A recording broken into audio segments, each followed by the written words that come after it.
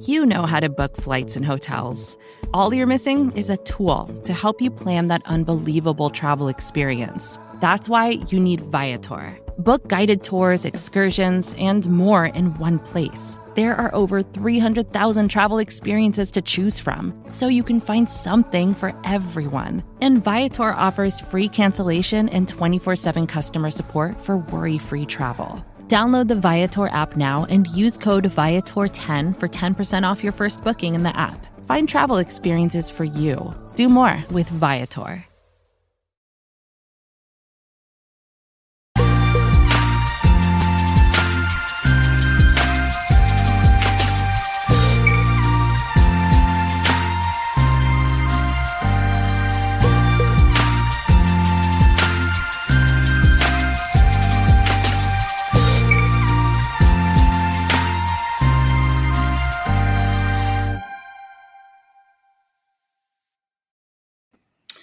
Week 1 is upon us, and it's been a huge week at CincyJungle.com, a huge week for our podcast channel. We've got a lot of stuff that has already hit the airwaves, whether it's on our show, Orange is the New Black with Ace and Zim, and or Chalk Talk with Matt Minnick, and much more to come, including this episode, the deep dive show of the Orange and Black Insider Bengals podcast. I am Anthony Cosenza, happy to have all of you Bengals fans joining us, whether it's live or after the live recording on your favorite audio streamer. And I'm joined by one of the busiest guys in the biz, John Sheeran, multiple podcast host, Cincy Jungle head guy. What's going on, buddy? Doing good, man.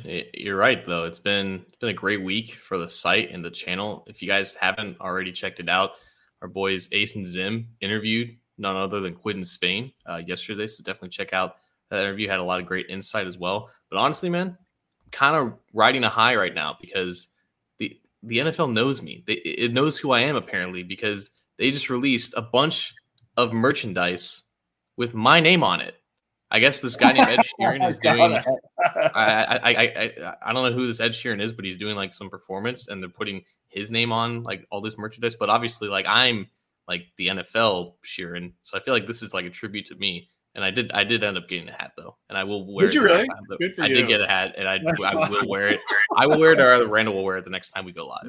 That's awesome. That's awesome.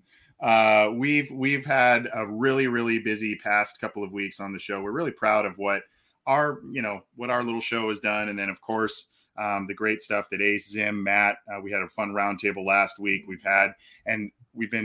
Looks like we're joined by him in the live chat here, Jake Liskow of Locked On Bengals. We were pleased to be joined by him and James Rapien a couple of Fridays ago for another fun roundtable. We've got a special interview hitting tomorrow. We had a special one about a week and a half ago with Devin and Leah Still. So we've got a lot of fun stuff going on, and hopefully you have enjoyed it as we gear up for the Bengals hosting the Vikings in week 1. It's a big game. We're going to preview that one at the end of the show. We've got a Believe It or Not segment with a couple of topics that we want to talk about as it pertains to the Cincinnati Bengals. And instead of a week by week or headline type of approach with this one, we're going to do a little bit of a full season scope type of look at it.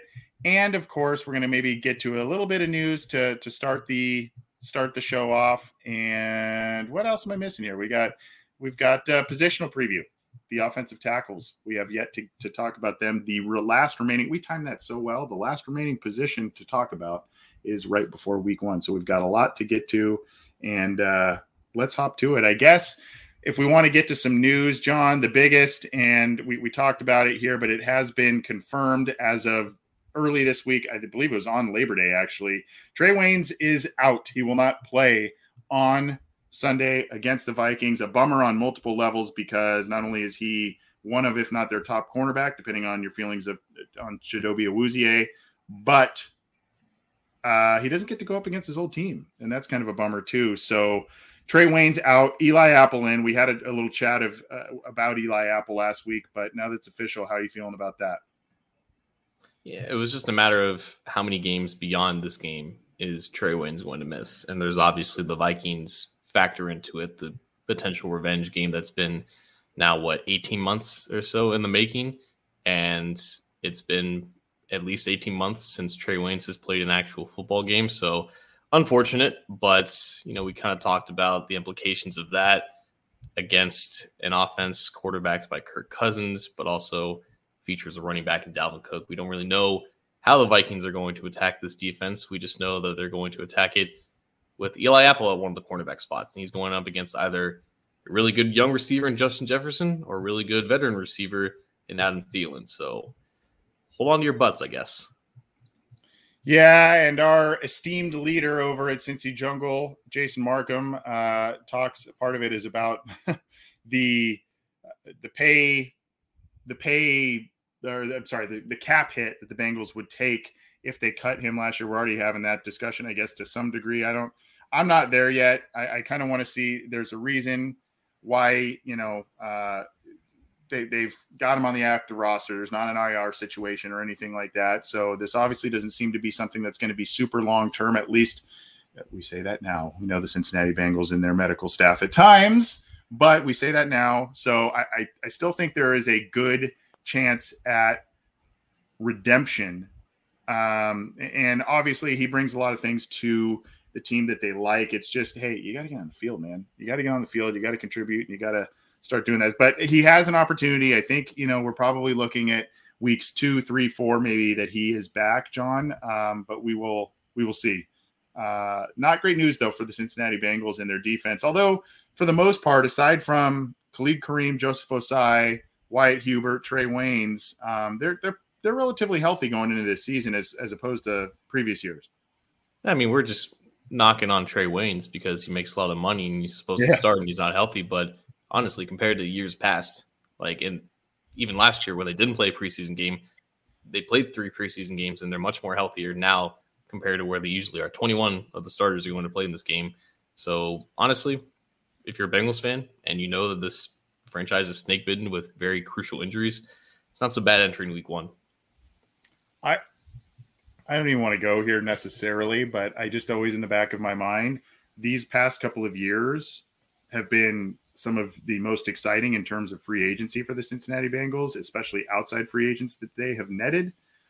And I hope that this type of situation with Trey Waynes doesn't cause them in years in the future to pull back on that, because they need to be active as they have been the past couple of years in free agency. We will see. Another discussion for another time. The injury report did come out, John. This is on CincyJungle.com. I'm going to pop this up on the screen. Really, though, again, the only player that did not participate in Wednesday's practice was Trey Waynes on the Bengals side. And then we've got a few on the limited side from the Vikings. So all in all, pretty healthy teams, as I just said, going into week 1 here. Not a lot of missing pieces for both teams, and that's good for them. You're going to get a good look at, kind of pretty full cupboards for both teams going up against each other. I think there's 2, I guess, notable names. Anthony Barr is limited, and I don't know if he's going to be a game time decision or not. I think Zimmer said something about him in practice today, but I'll have to re-up on that. But Christian Darrisaw, who was their first round pick, they traded down the first round, passed on a guy named Justin Fields, and the Bears took him. And he was drafted to potentially start year 1 at left tackle. He, I think, was only doing individual drills today on Wednesday, so it's not looking like he's going to start or even – I don't even think he even played or practiced a lot during August. So right now they have Rashad Hill slated to start at left tackle. So if we're looking down the road at, where injuries could hurt the Vikings, probably might be an offensive line at that spot. I don't even think Darrisaw would have been ready to play regardless, even if he was healthy, but it looks like he's going to be one of the notable outs with Anthony Barr kind of lingering up in the air as a questionable. Yeah, Conklin, a guy that so I shared, I forget who it was who had relayed the Vikings first depth chart. I shared that on the water cooler chat yesterday, and they had Darrisaw as the backup left tackle at this point in time. I think that may be because of the injury and whatnot, but so he's limited. Conklin, who was, I believe, listed as their starting tight end, he's limited. Barr, a guy who's been a pretty good linebacker for a while in the NFL, he was limited as of Wednesday. We'll see what happens to your point there. But Alexander Madison, a backup running back to Dalvin Cook, and Dede Westbrook, a guy that some people felt that the Bengals should have pursued in free agency, but they did not. They were all full practice for the Vikings there. Any other bits of news you want to get to, John, before we proceed into the next? I know we're pretty caught up, especially with the water cooler chat from yesterday, but is there anything else that you want to talk about as it pertains to recent news with the Bengals, the Vikings, et cetera, that maybe we didn't cover so far? I think we should address the bombshell potentially of last week, and I don't think we talked about it.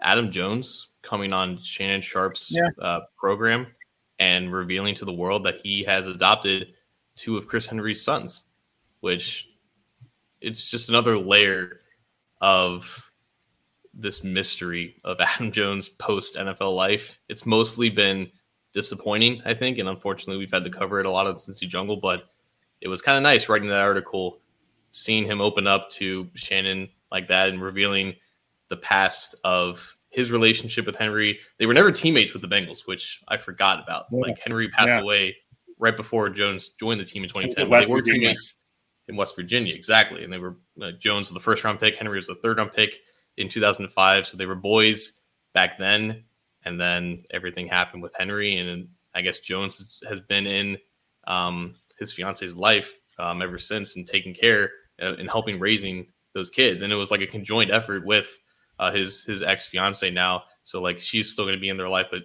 like he's taking on an official fatherhood role for these 2 kids without their dad. And I thought it was great to hear. And it's just, again, another Adam Jones is like the ultimate onion, it just keep reeling these layers of his personality. And there's just so much to his story. And this is just another thing on top of it. When are we getting the 30 for 30 on Adam Jones and his life, his football career? When is that coming?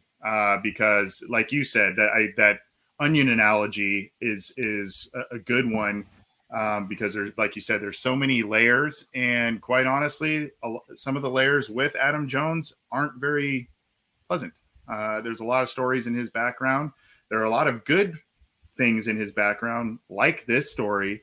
And like you, I was surprised. I don't exactly know the depth of this adoption and everything, but it sounds like there is a very, very close knit type of situation with this, and very cool to see that he has stepped in and done some things in the memory of his son. We talked about this a little bit on the water cooler chat yesterday, but I'm glad you reiterated this. This was a really cool story, and one that bears repeating for sure, especially for a guy that tends, and by his own doing, but he tends to get dragged through the mud a little bit publicly because of some things that were in his past. So, and some of which, unfortunately, not so far in the past. Some of it's been pretty recent. So, but hey, good on him there. And it sounds like there's something good that has come out of that horrible situation with Chris Henry and his untimely passing. The other thing, not to switch gears from something, a feel-good story and an emotional one, but I wanted to ask you about this, because this was, in terms of the timing, we know the Bengals wanted to maybe get a developmental quarterback on the practice squad at this time, but the timing and where this player came from and the one they cut to get him on the practice squad, I thought was things that make you go, right?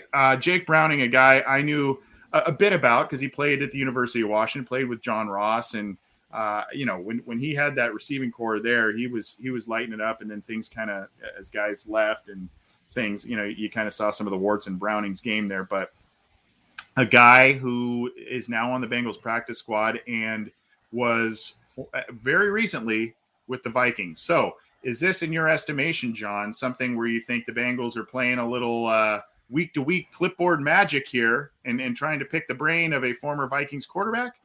Or is this a guy that you think is going to stick around long-term as a developmental guy and potential competition for Brandon Allen down the road?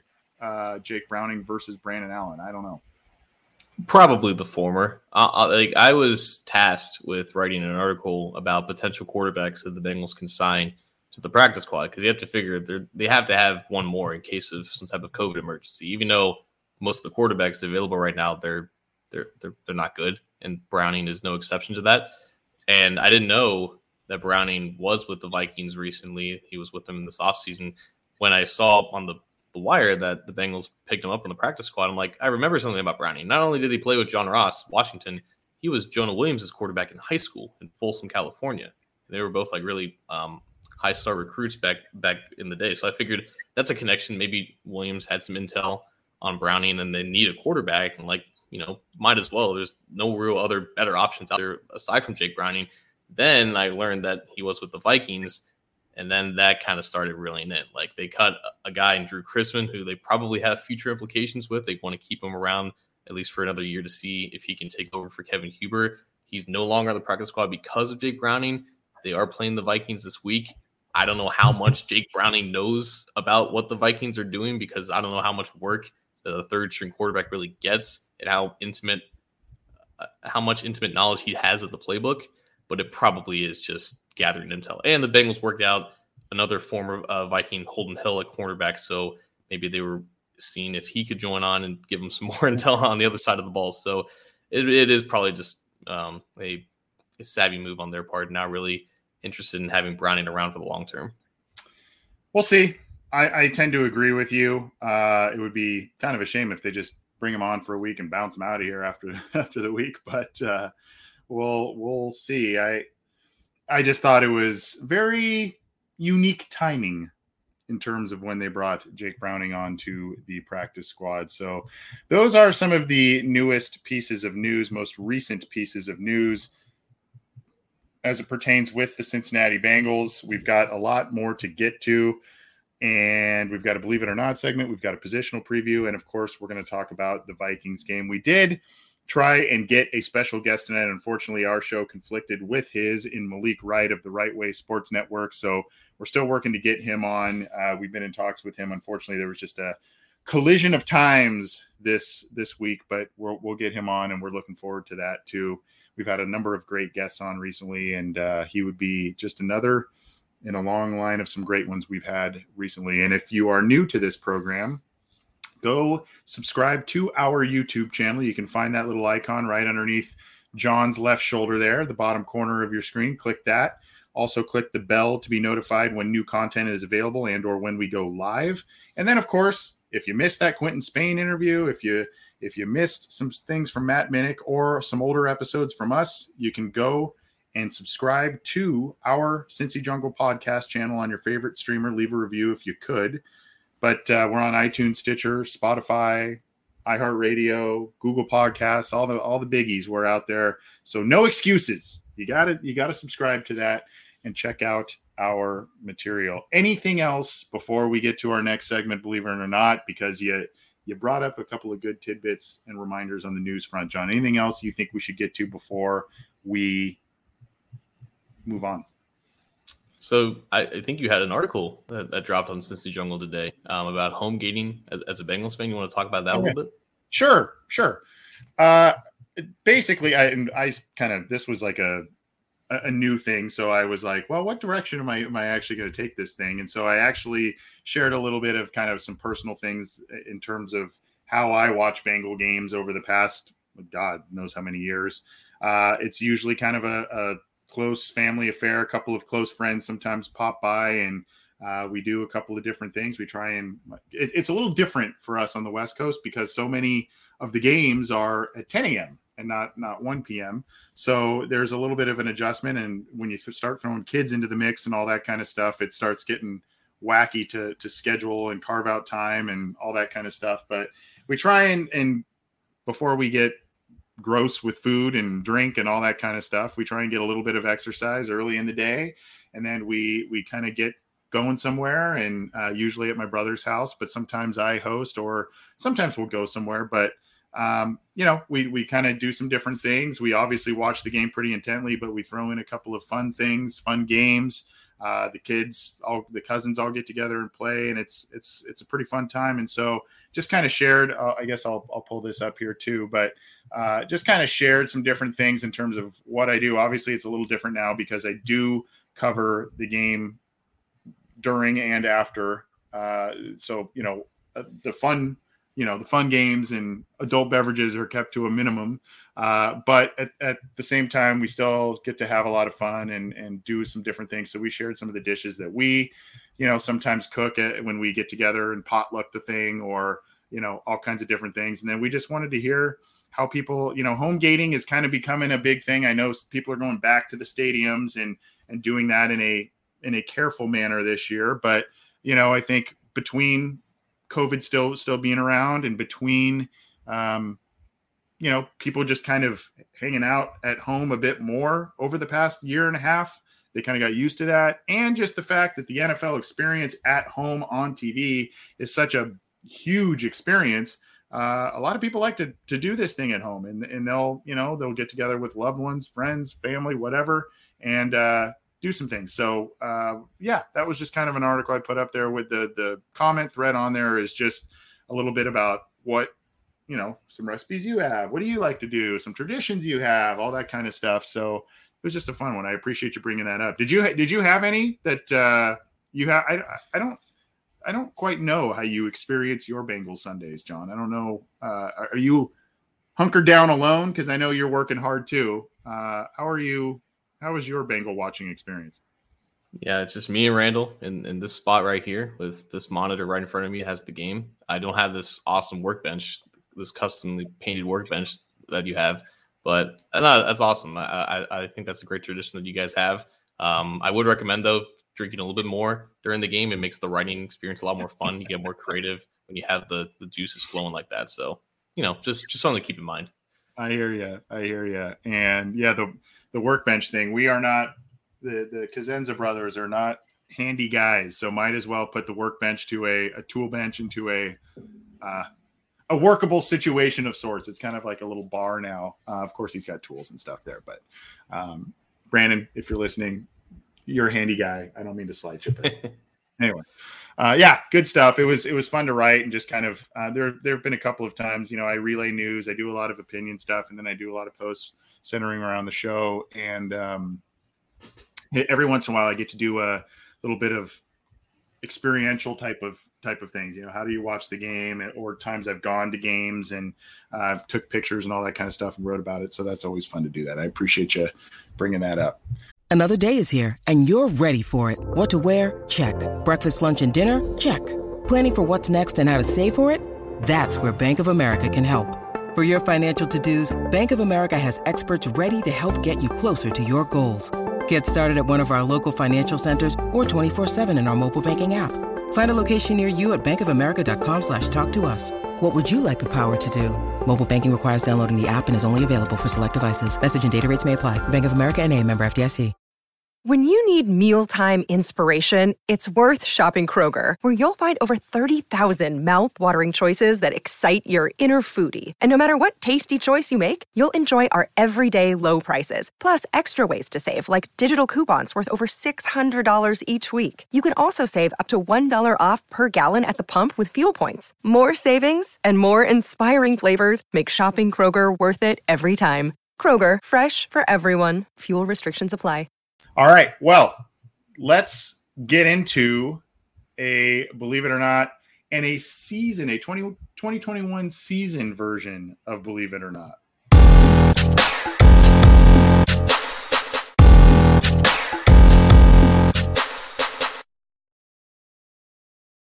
John, you lead us off this time, if you would, because you kind of started this on our pre-show prep, and you had a couple of questions that were interesting. So if I'm going to let you lead off on this one, to use a different sport pun, if you will.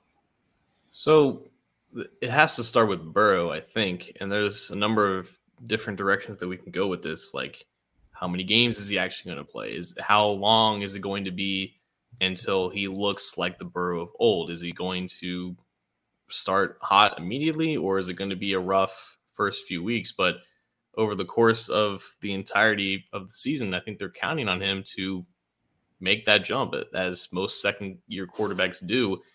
And I think we already talked about this earlier in the offseason, but I think it does encapsulate a lot of realistic expectations. Like, Burrow has a chance to make his mark in Bengals history, whether that be leading this team to a potential playoff berth or making some individual noise from a record standpoint. If Burrow does play 17 games, I don't think Andy Dalton's passing yardage record from 2013 or whatever, like the 4,300 yard mark, is going to last. Is that like the barometer of individual success that we should have for Burrow? He couldn't eclipse 3,000 last year because he only played in 10 or so games or whatnot. But like, if Burrow does play in all 17 games, like, you have to figure he's going to hit that mark. He's going to hit other marks in terms of the individual stats. Like, we could ask, is he going to break that yardage mark? But also, I think from a more broader standpoint, like, what are our, I guess, barometers of how we judge Joe Burrow's year two? Like, how do we judge if it's a success or not? Is it just if he's healthy, or if he hits some of these individual marks that indicate that he is taking that next jump as a quarterback? So when you look at, I've highlighted the record-breaking year by Andy Dalton, almost 4,300 yards, 33 touchdowns, does have the 20 interceptions in 2013 there. And, he's got another year down in 2016, 4,200 yards, didn't only have the 18 touchdowns against 18 picks there. Here's the things that kind of stick out to me about this 2013 season. There's some gaudy numbers in here for sure. 40, like I said, 42.93, 33 touchdowns. You got to like that. Completion percentage is a tick under 62. You'd like to see that a little higher, but 62 is okay, right? And then you look at some other things. The 20 interceptions, that's pretty high. So when you get into 20 plus interception range, that's something you kind of want to limit a little bit. And then of course the rating when you have a 4,300 yard, 33 touchdown type of passing season and your rating is only at 88.8, there's obviously some disparities there. So for me, I think the caveat, of course, Burrow staying healthy and this new 17 game schedule here, that's kind of the caveat where you say, okay, that's where Burrow has a real shot, aside from his own talents. That's where Burrow has a real shot to make his mark and remove some of these from the top spots in Bengals history. But I think if he plays all 17 games, it'll be close, because I think he'll come out and play well early, but I'm not expecting just pick right up where you left off as things were right before he got injured last year. I think there's going to be a little rust. There may be a little hesitation. I know he's saying and doing all the right things. I think it's just, even for him, it's just a little bit of human nature.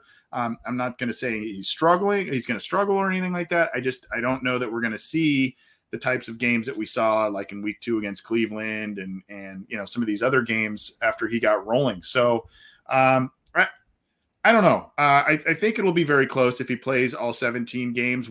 In terms of your second question, what would I like to see him improve upon in terms of this record-setting year by Andy Dalton in 2013? Lesser interceptions. The passer rating is also something, obviously, that correlates with interceptions. Those are some of the areas I would like to see him improve upon, and then maybe a couple percentage points higher, which I think Burrow will excel at. I think he's going to have a pretty good completion percentage this year. I think there's going to be some controlled passing. I think he's going to be comfortable as the year goes on, a little more talent than there was last year at the skill positions. So I think if you get a little higher on the completion percentage, less interceptions, higher rating, I think that's going to be a pretty dang good year for Joe Burrow. I apologize for the way I asked that question, because it was kind of all over the place. But I think, no, it's good. I hope I didn't answer it's a very broad topic, and I think it deserves a discussion of that sort. Big Jim Slade in the comment section, I think Burrow isn't the kind of quarterback who is going to start slow. That's exactly what he did last year in week 1. He was at home against the Chargers. He ran for a touchdown, but he threw one of the worst interceptions I've ever seen a quarterback throw, albeit in his first game. But, he didn't have a preseason last year. He was still learning a lot of stuff, but he's had a slow start last year. And, it didn't really get that much better until, I guess, October came around. So we could very well see something like that. The Vikings, have a decent defense. They have great pass rush. Bears, same thing. It's on the road too. And then you have the Steelers in week 3. You have a lot of tough competition right out of the gate, and he's still getting his feet wet. So everything is on the table, I think, with Burrow. Because if he plays well, no one should be surprised because he's Joe Burrow and he's the reincarnation of Jesus Christ. But if he doesn't, it makes sense. These defenses are talented, and he's still a young quarterback who's coming off a major injury. So, to answer, I guess, the original question, I think in terms of how we evaluate Burrow in his second year, it's really about continuing to do the things that he's really good at, which is this quick decision maker, a guy who knows when to get the ball out when that applies to it, but also to cut down on, unfortunately, a lot of silly mistakes that he made last year. Some stuff that he couldn't get away with in the NFL that he could get away with in the SEC. A lot of that attributed to that incredible season. Like, he was just a video game character and he could do no wrong. And then he learned the hard way that that's not always the case in the NFL. And I think he's made the correct steps in terms of increasing his, velocity. And with that comes better timing as well. And you can do more when you unlock your arm like that. And I think those improvements in itself can allow him to make the jump that the Bengals absolutely need him to if they want to do anything this year. So here is Joe Burrow's stats in case anyone needs a refresher. They jump down there. Let me go here. And this is, of course, the last two, both on Andy Dalton and Joe Burrow, were courtesy of Pro Football Reference here. But you looked at that year from Andy Dalton, granted, bigger sample size, the 10.5 games, I guess, by Joe Burrow. He was over, he was over the mid 60s in terms of completion percentage, 65.3. And then he had a tick higher rating, 89.8, which I tended to think that would have even gone even higher had he continued to play that season and the stretch of games that he would have, and teams he would have played against. Your banged up Dallas team, a Giants team that was blah, the Houston team that was kind of a mess. So I tend to think that there were opportunities for him to even improve upon some of those numbers that are already higher in critical areas than Andy Dalton's big year in 2013. To me, though, I know we all point to Andy Dalton's 2013 year. That 2015 year he had was special. And I probably should go back and look at those stats. If Joe Burrow is playing that kind of football, because that was Andy Dalton's best year by far. If Joe Burrow is playing that kind of football and plays it for 17 games, this team's going to be in very good shape. And the good news is, I know the offensive line isn't as strong as it was for Andy Dalton in 15, but he's got a lot of the weapons there. Joe Mixon, the other backs, Higgins, Boyd, Chase, Uzama. I mean, there are a lot of weapons for him to use. So I know we like to look at that 2013 year because there were records broken that year, but I kind of look at that 15 season and say, that's a year that should be the benchmark in terms of Andy Dalton football play and where Joe Burrow hopefully aims to. And it's weird to say, Joe Burrow, aim for Andy Dalton's trajectory in some of these, because we always had these complaints about Andy Dalton. But I don't know, 2015, that was just a special year, man. That man's going to make his own standard. It won't be long. Yeah. 100%. Yeah, I agree.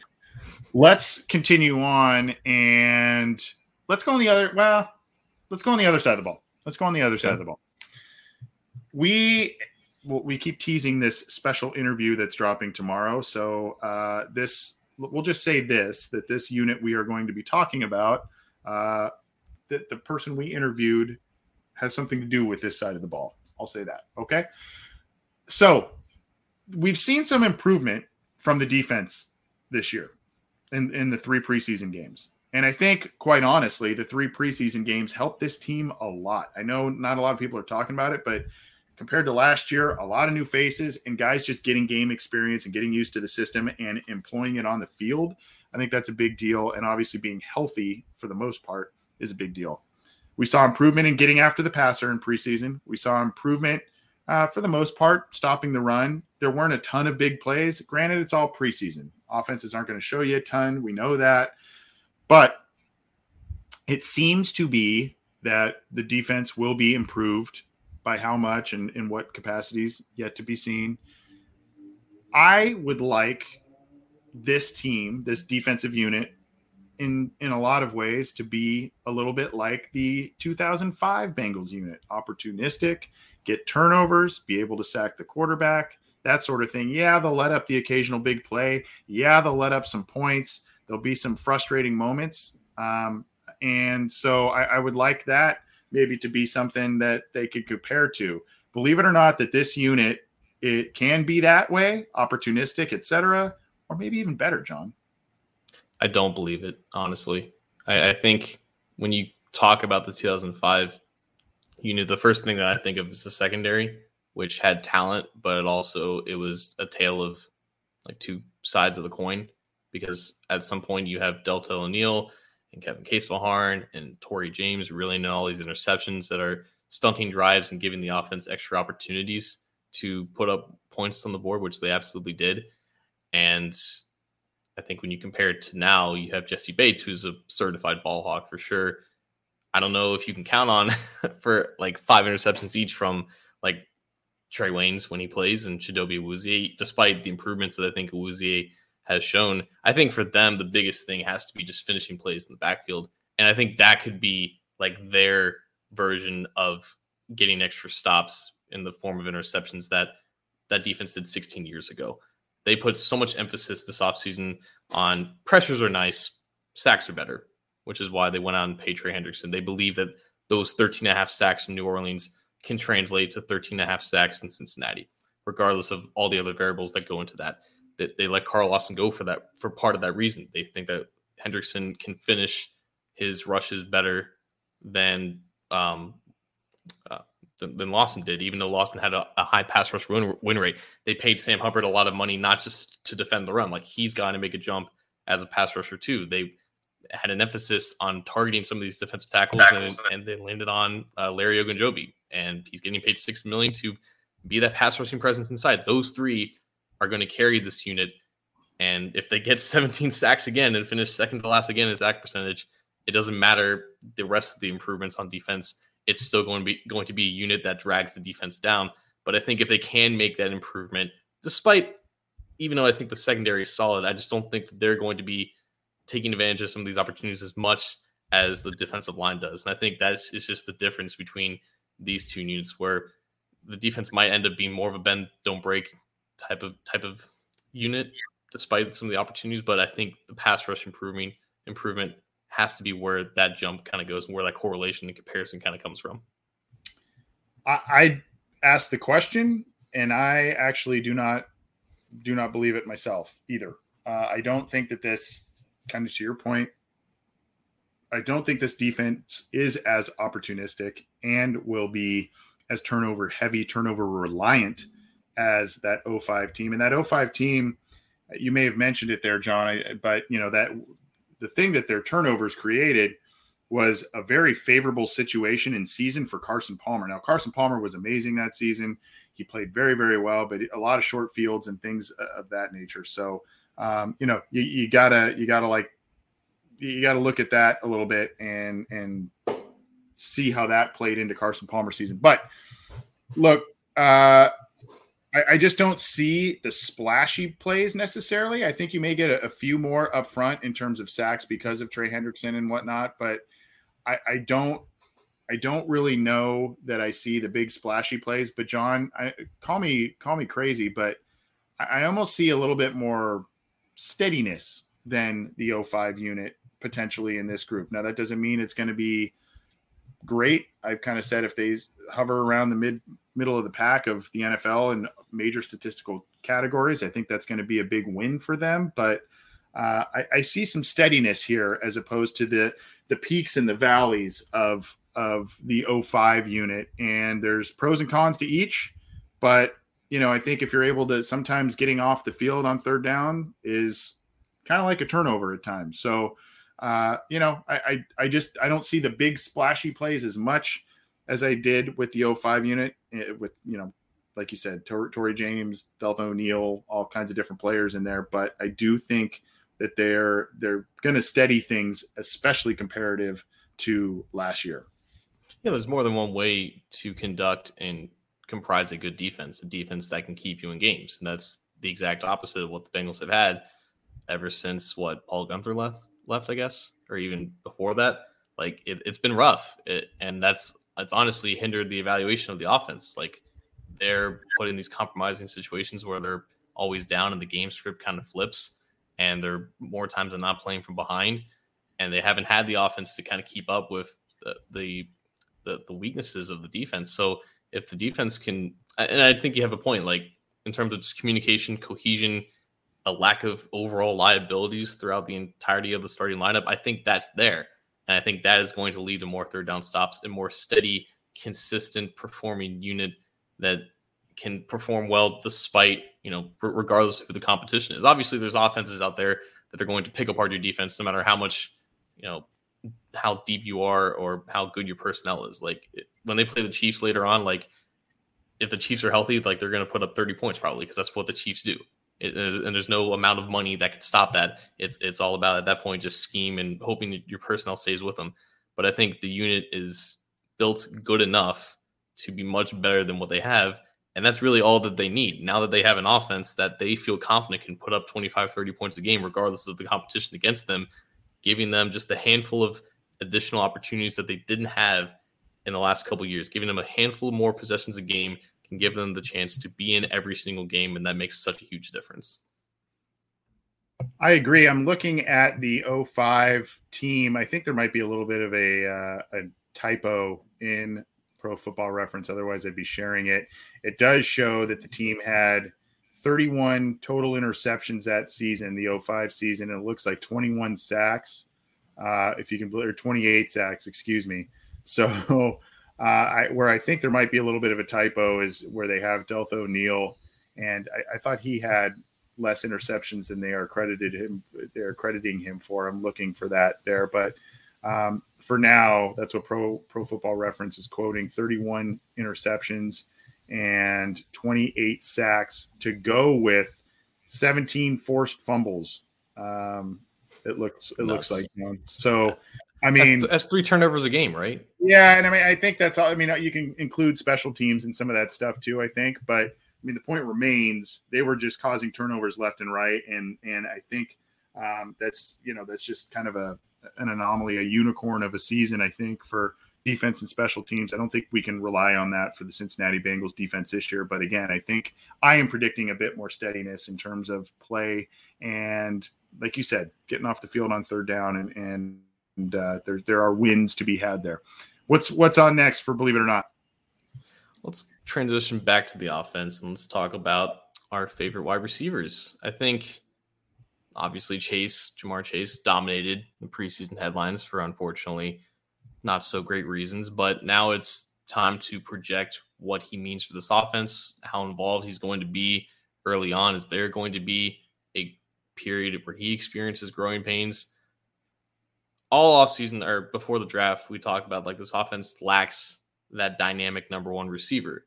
They have T. Higgins, they have Tyler Boyd, but they need a guy like Ja'Marr Chase to really unlock the offense. And this was really before we learned how improved apparently T. Higgins has become. And I think Joe Burrow even validated that during a press conference before Wednesday's practice. He said like he definitely looks the most improved and he can't wait to see what he looks like on the field.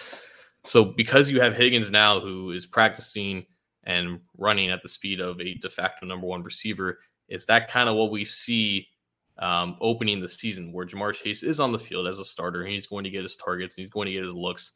But has the hierarchy kind of shifted into Higgins kind of taking over that right now and then Chase kind of filling in, kind of growing into his own, just kind of like what Higgins did last year. So I guess Believe It or Not, Higgins right now is the clear-cut number one, and Chase kind of has the Higgins-like rise, just like he did last year.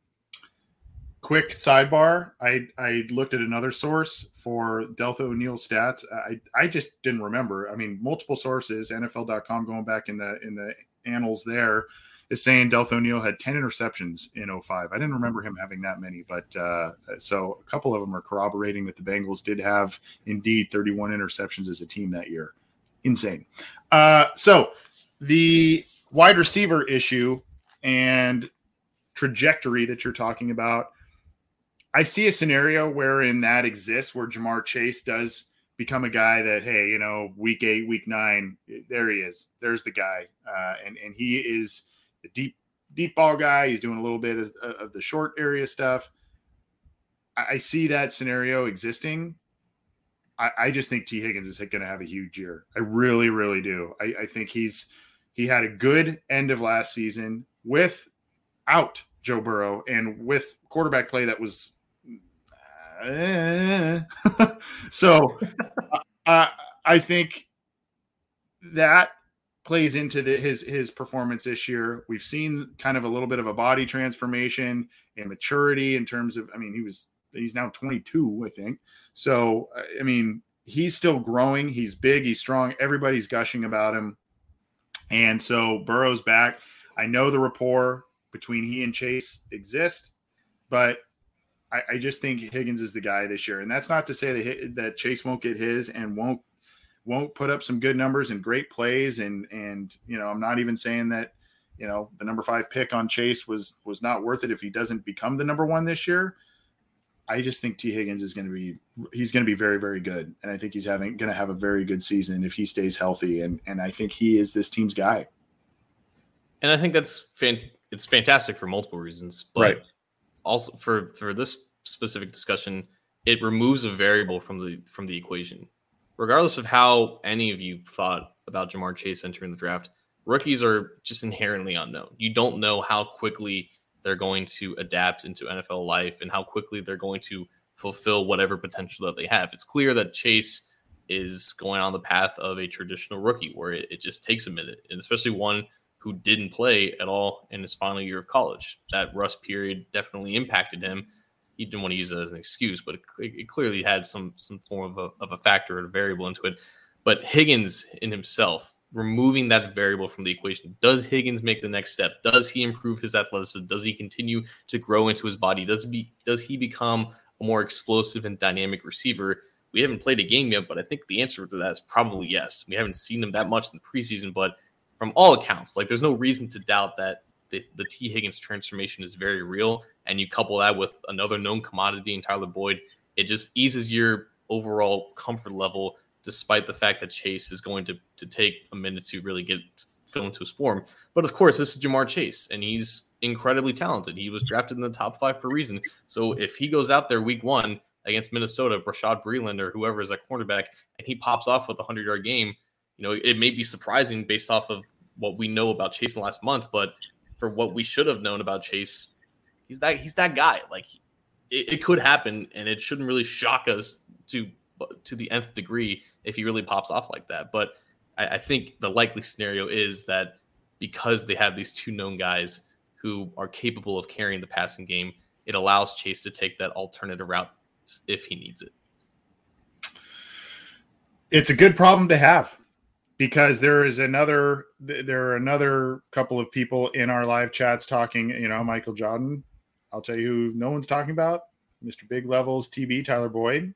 And then you've got another one here, Tyler Boyd here, first year as a captain and well-deserved. Absolutely. So that's another guy in there. But I think we know who Tyler Boyd is and who he's going to be. I think we're talking now the development of these 2 young wide receivers, the fact that they are going to play on the outside, potentially asked to be doing a bit more deeper routes, particularly Chase, for those potential big plays. Boyd will too, but in the slot, you're going to work the sticks, you're going to work the middle of the field. And so Boyd's going to have a great year too.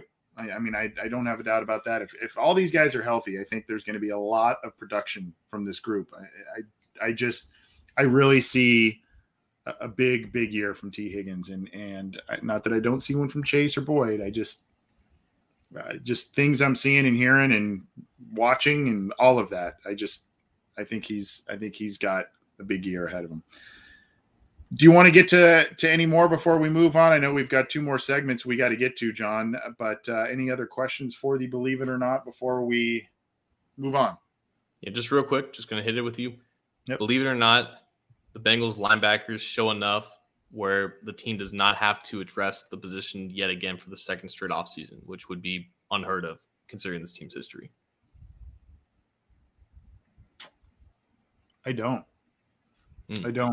believe it. I think that there's, it's not really a focal point of the defense and what they're wanting to do. They obviously have stacked up on defensive line and in the secondary. So, it's kind of taking a back seat in terms of a position group in this defense. But I think they'll be fine. Logan Wilson will probably take some nice steps. Apparently, Akeem Davis-Gaither, Lou Anarumo has been gushing about him in the camp that he has had. But, I still think that they're missing a guy, a really good, a guy that scares you a little bit. And maybe that's maybe even a tweener guy, right? A guy that can give you, and I think maybe Akeem Davis-Gaither could be that guy, right? Because he did that in college and he's got some athleticism to be able to do that, to rush the passer. But I kind of just feel like, third round, second round, maybe even another linebacker in free agency. I just kind of feel like they may go that route again because of either someone disappointing or they just want to restock that group a little bit. I thought we were both going to be optimistic here, but I guess I'll take that role for myself. I do think that Logan Wilson's going to be that dude, and Pratt is going to be just good enough where they don't have to really address it, and that could lead them to investing in other more important positions in the draft, which I think is huge. It's weird, like positional spending in the season. That conversation is a little bit weird to talk about, but I guess they're 31st in linebacker spending because it's just all draft picks, and the only veteran is Jordan Evans, and he's playing on essentially vet minimum right now. So, but I think it is going to be good enough. I do have confidence in Wilson and Pratt, and I think they get Bailey and Davis-Gaither more involved, and I think they finally found it. And I know I'm considered, I guess, the pragmatic like realist on this show, but I think there is room for optimism there. If you're the pragmatic realist, I don't know what the hell that makes me, but I like it anyway. I just read the comments, man. I just read the comments. Well, that was a lot of fun. This segment, we started it, a couple months ago, and we've been having some fun with it. So that was this week's Believe It or Not, and we'll keep rolling with that through the season. Before we get to a positional preview, and then, of course, the preview against the Vikings, we've got a lot to get to in a little bit of time. We, John, need to talk about and relay the information of SimBull to our listeners, SIMBULL, and the website, simbull.app/OBI. Go there and you use the promo code OBI and you get incentives for SimBull Gold. This is a long-term play, folks. So it's, if you're in the, the dynasty fantasy leagues that you're in for years and years and years or what have you, this can be played a very similar way. Or if you're making money right away, which is entirely possible, specifically if you invested in the Bengals when we first partnered with SimBull, you could sell off shares of the stocks in a team, make some money, and reinvest that as you would in the stock market. So by my count, John, I think the Bengals were at about $25 per share when we first partnered up with SimBull, and now because of the draft, because of some interest from Bengals fans investing in SimBull, and of course some optimism in the direction of the team, that I think there are upwards of 55 or so at this point. But it's a good partnership we have with them, and tell us a little bit more about it. Absolutely, man.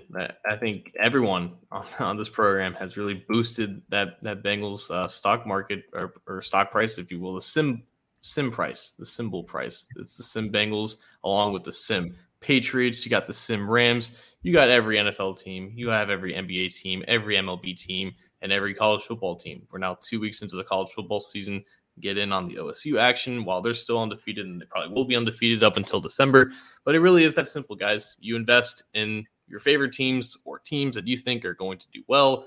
Really, the whole company was started by a guy saying that, I think Joe Burrow is going to do something with the Bengals. I think he's going to improve the Bengals, but I don't think it's going to happen right away. That's literally the origin story of SimBull. It was founded on the idea that the Bengals would improve long-term with Joe Burrow. And if that is what you also think, then invest in the Sim Bengals. Use the promo code OBI when you go to simbull.app/OBI to get your free week of SimBull Gold, to let us know that we're not just screaming into the void here promoting a great product like SimBull. It is a lot of fun. You can make money off of it.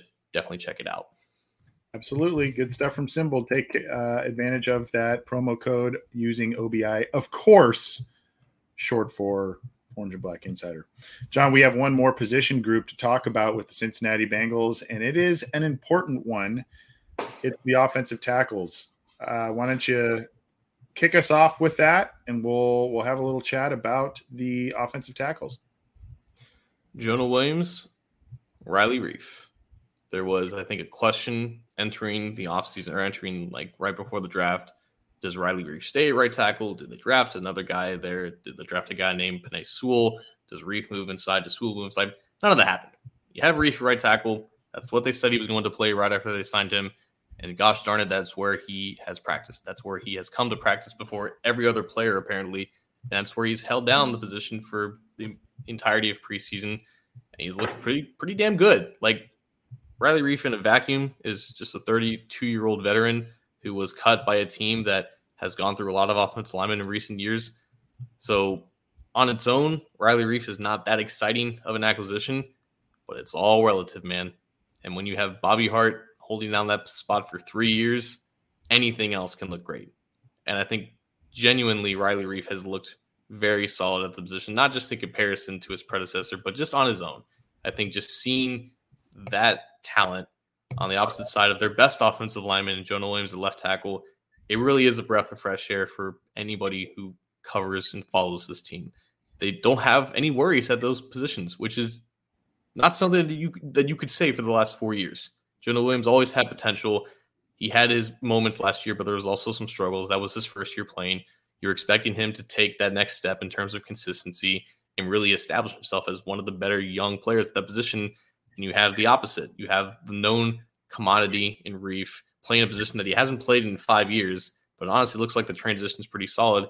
And then you have two backups who are on the younger side, but I think you're confident in their ability to develop under a good offensive line coach in Frank Pollock. Isaiah Prince at left tackle, Fred Johnson at right tackle. Maybe only one of them gets activated on game days, but this really is just seeing the growth of Jonah Williams and seeing how much can Riley Reiff give you in his, I think, 9th or 10th season at a position that he's rarely played. But so far, it looks like the returns are more than positive.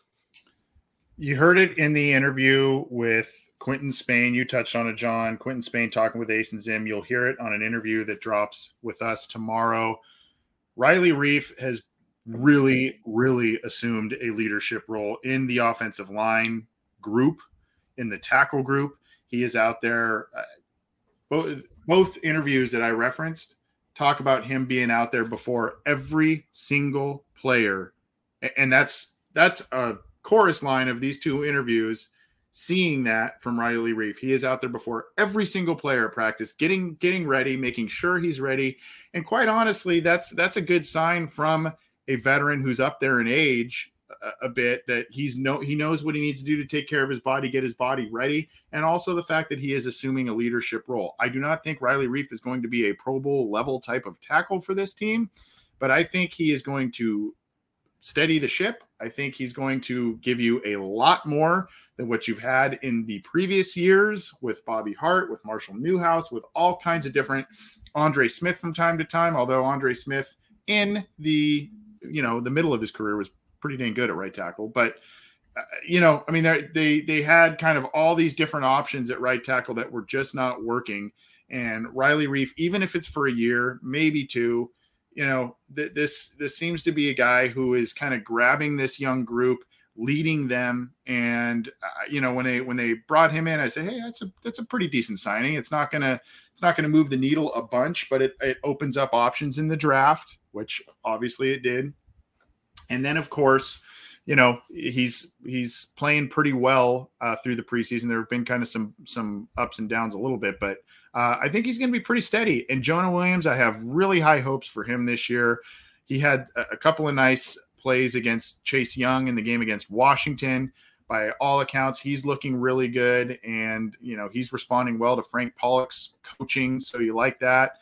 I like Fred Johnson as a backup. I was never overly enamored at the time with him being talked about as a starter, not necessarily this year, but in years past, and getting starter reps. At times he played well. At times he didn't play really well. At times when he has started at different spots on the line. But I think if you're talking about a backup, a swing backup, and a guy that has some upside, I like him as a backup. Prince is a really interesting guy too. Another young guy, like you mentioned, has massive size, and they like what they see out of him. So I think I'm a little worried about the lack of experience behind the starters. As you mentioned, Fred Johnson's got, obviously some starts under his belt, but I'm a little worried there. But, I think if you've got a healthy Jonah and a healthy Riley Reiff, I think those two guys are going to shut a lot of national media members up, because that's a pretty solid tackle duo if everything falls into place the way it should. And if, like I said, the people that we referenced in these interviews, Quinton Spain and the one to be seen tomorrow on our channel, they're talking Riley Reiff up a lot. And, that was something that really resonated with me, John, in terms of going back and listening to those interviews, the fact that they've been gushing about him. What is the one thing that everyone has said that this position group needs to be? Not great, not even good. Good enough. Yep. Just good enough, just passable. Yep. What does that mean, though? It's a buzzword at this point. It doesn't have like a meaning that you can just like explain very coherently. It just means like, you don't have to be a Pro Bowl, like you said. You don't have to be an All-Pro. You just have to make sure that your quarterback is not getting hit as much as he did before. But also, at the end of the day, Riley Reiff is Riley Reiff. He's not one of the best right tackles in the NFL, and they play some of the best edge rushers in the game. He's going to get beat this season. He's going to get beat. Like, it's going to happen. He's going to allow pressures. He's going to allow Burrow to get hit from time to time. But compared to what they had before, where Bobby Hart was getting beat not only by athletes, but by guys who knew how to use their hands, because he was neither athletic nor did he know how to use his hands. Riley Reiff at least has the technical baseline that you can count on to counter most pass rushers. Some guys are just freaks. The Myles Garretts of the world, they're going to beat you because they're freakish in both aspects. They know how to use their hands. They're violent. They have counter moves. They have plans in the back of their head. And they're also guys who are 270 pounds and run a 4 or 5 40-yard dash. Like, those guys are going to beat 90% of right tackles. And it's going to happen to Riley Reiff. And it's going to happen to Jonah Williams too. But just make sure that you don't get beat with technical issues. And I think that is what they can count on with these two guys. And for the first time in a long time, they have two of them that they're confident that in their sets, they're not going to get beat with communication errors. They're not going to get beat with missing their marks with their hands. If they're going to get beat, they're going to get beat by some of these freak guys, because that is the nature of the NFL right now. The talent at edge is so much higher than the average talent at tackle, and that's just kind of how it goes. But in terms of being good enough, that is what being good enough, just being passable, means in my mind. How deep is your trust in Frank Pollock? And I guess that's a question specifically to you, John, a rhetorical one to everybody. Because if your faith in him and what he's building on the offensive line is as deep as many people proclaim that it is, then you got to believe that he's got a lot of trust in Riley Reiff and what he's going to bring to this team. And the second thing I want to ask and or bring up, how many times in the past, specifically 2 seasons, I can remember Bobby Hart being beat off the edge by smaller, quicker, very athletic top-end rushers. I remember Von Miller beating him bad a couple of years ago, and I remember T.J. Watt regularly beating him against the Pittsburgh Steelers. Think about if the damage from players like that, who both, oh, by the way, are on the schedule this year, think about if that damage that Bobby Hart allowed to occur at the right tackle spot was maybe cut in half, was maybe cut by 2/3, and that is what I'm expecting from Riley Reiff. And those are high impact plays, John, in games. And so I know we've got other, 3 other tackles in this group to talk about, but Reiff is the one that's a real big key. Obviously the development of Jonah is a big key too, but I just keep going back to Riley Reiff and what he can potentially bring you at right tackle as opposed to what they have had. And it is just, I like you said, even if it's something that sniffs above average, that's huge. I mean, that's the reason why he's the most impactful free agent signing, like for that exact reason. Behind him, you have more of the same, but that goes back to Frank Pollock. I think you have to have trust in Frank Pollock. You're hearing all the right things. You're seeing it unfold. And going back 3 years ago, if like that offensive line from 2018, while it was quote unquote productive, wasn't nearly as talented as this one. Like you had Clint Bowling, sure, you had Cordy Glenn, who was okay, but you had questions from center to right tackle. You had Trey Hopkins playing his first year at center. You had Alex Redmond and Bobby Hart at right guard and right tackle, and he got the absolute most out of both of those guys. Now you give him more established veterans who have a better understanding, who are better fits in the scheme that they want to run. It's a recipe for success. And I think that's why you have to have trust in the offensive line coach, because there's no real logical reason not to, based off of everything that you've heard and seen. Before we get to the preview of the Minnesota game and some facets we're looking at there, they're not in there, but they have tackle experience in college. Rookies, Jackson Carman, Deontay Smith. They're not listed. They're both listed as guards on the website. I mean, I don't know, just right now, I guess for 2021, do you see any kind of possibility that they get work at tackle? They're in the mix somewhere in there, or is it just, hey, for this year, you guys are guards? I suppose if injuries really take a toll, like if you have multiple injuries at tackle, then you have to say, Deontay Smith, you're back at tackle now. Right. I'm sorry you've been moved around a lot, but I think they have a plan with those guys, and I think it's only going to change if injuries happen. Yeah, I'm in agreement with you. Well, the Bengals host the Minnesota Vikings in Week 1 at Paul Brown Stadium. They hosted a game last year, but no one was there, and folks are going to be there this time around. And it should be an electric atmosphere with Joe Burrow returning to the lineup from injury. The Bengals are pretty healthy. The Vikings are pretty healthy. This should be a game either way, John. Whoever wins this game, I think it should be a pretty close matchup. I guess let's start with a couple of the most important players that you will have your eye on this week as the Bengals take on the Vikings. Hey, we just talked about Riley Reiff. First week. Yep. How about Daniel Hunter? How about your former teammate? Yep. Like, I think in talking to a Vikings insider before the show, like he said that if the Vikings do win this game, it's going to be because that defensive line. They know two guys, in Michael Pierce and Sheldon Richardson, who are at defensive tackle. But Daniel Hunter, I think, is the guy that can break the game open for the Vikings defense. And that's why they brought in Riley Reiff, because they have a gauntlet of these guys that they're going to face at left defensive end. And he's the freakiest guy that they have. Other than that, like I think he is the difference maker with that defense, because I think that secondary is suspect at best, even though they have one of the better safeties in Harrison Smith. But how much does Daniel Hunter affect the Bengals passing game? How much can Riley Reiff shut him down on his own? Do they need to bring in an extra blocker to help him? I think if this is Bobby Hart, you have no confidence in it. But I think with Riley Reiff, you stand a chance to basically limit his impact as much as possible. I look at two players, and Reiff was one that I was going to mention as well. Two on defense that I'm particularly interested in. One is a new face, and I was excited about the signing, was Larry Ogunjobi. I'm really interested to see, because the team was without Geno Atkins last year, a guy who was able to generate pressure from the interior with regularity.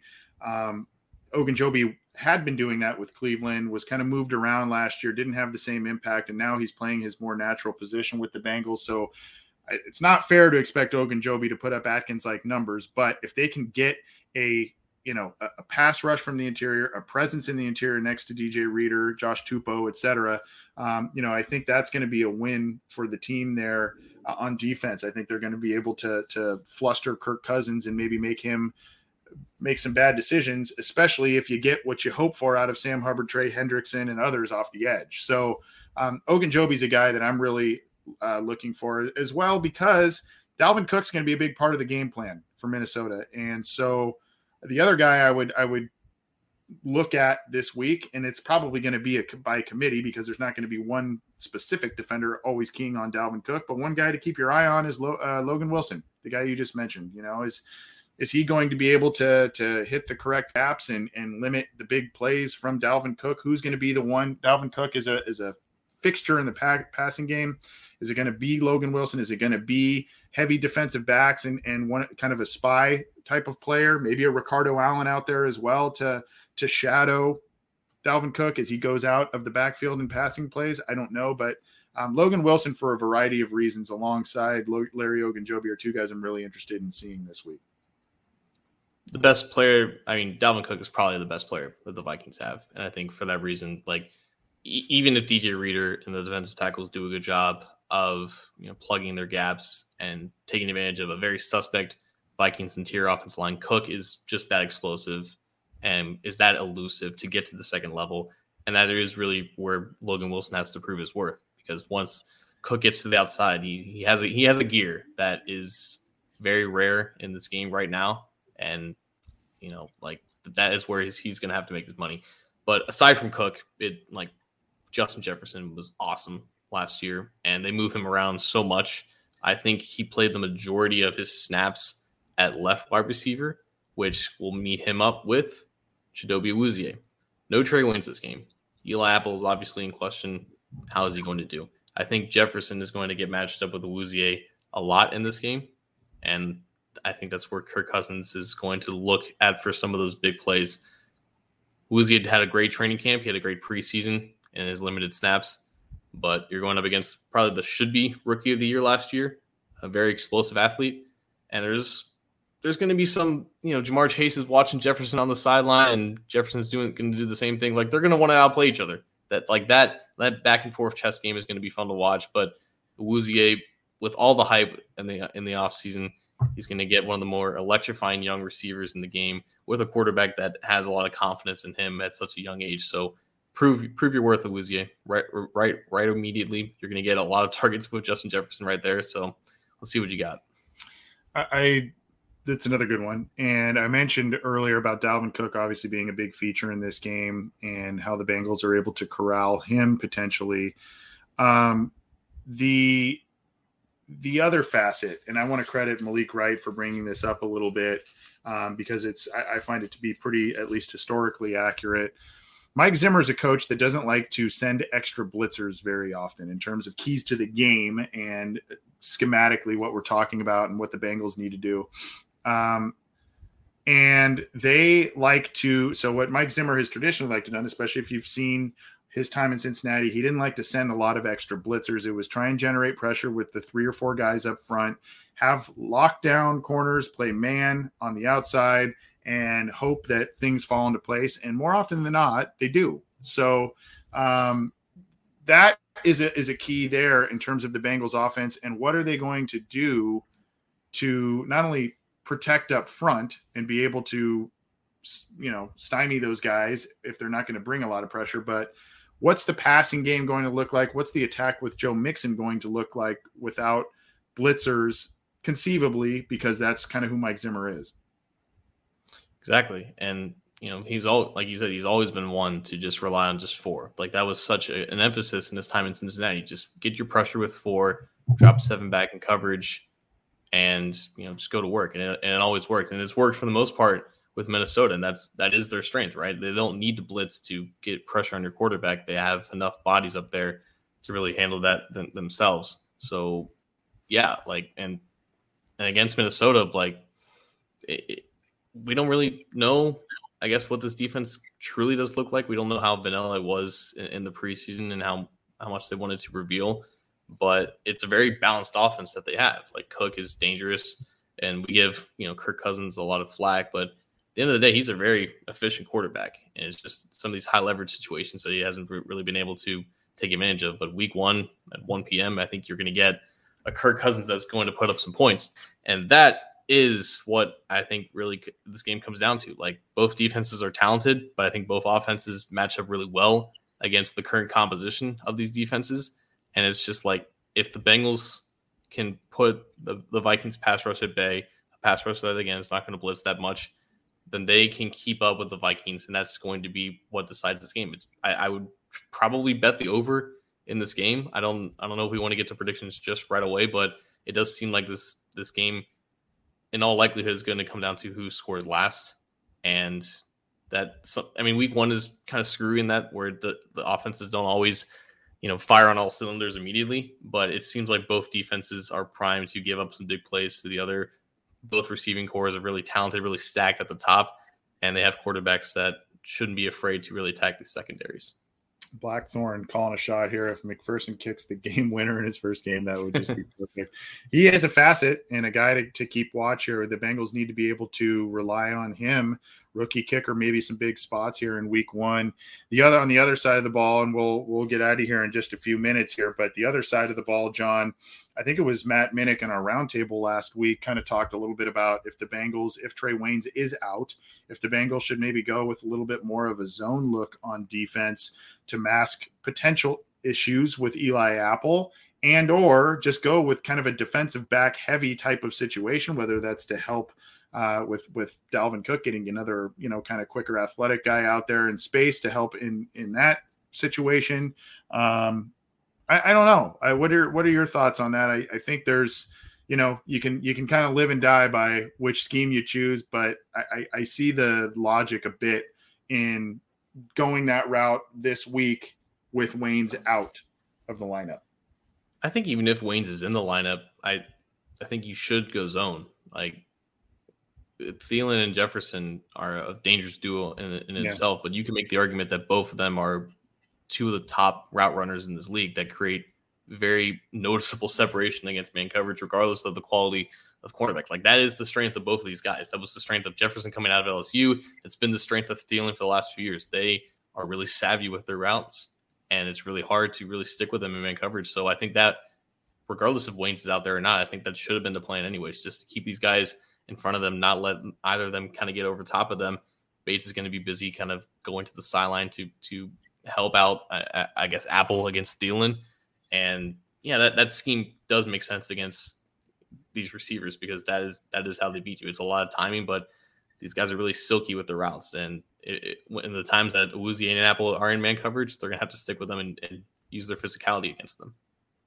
And if the Bengals are able to generate pressure, that could force Kirk Cousins into making some errant throws, possible turnovers there. You're going to see a lot. If the Bengals do, regardless, you're going to see a lot of Mike Hilton on Sunday. You're going to see some of Darius Phillips on defense. I think you're going to see a bit of Ricardo Allen out there. I've mentioned his name a couple times. I think he's going to be out there along with Von Bell and Jesse Bates in certain packages. I think they're just going to go defensive back heavy a bit, not only to mask the loss of Trae Waynes, but like you said, just to limit the damage of what Thielen and Jefferson can do. It's a big task to kind of contain those guys. And if you kind of have a lot of able defensive backs on the field to mask your coverage a little bit, I think that would be a good win and a good strategy for the Bengals, at least to get you by the Waynes absence. So what do we think about score, man? Like, are we calling our shots here? Let's do it. I'm hoping I see some talk here about, people going to the game. I'm hoping I'm going to bring the mojo with me from SoCal. I'm going to the game. So, and John, I hope to see you at some point this weekend. I'd love to coordinate seeing you, but I think it's going to be a close one. I think it's going to be one of those 1-score games, and it's going to have to be where the Bengals get over the hump. If they want to make this season a good one, they need to get over the hump and get this 1-score game, especially at home. I will say 27-24 Bengals. I think you just stole mine.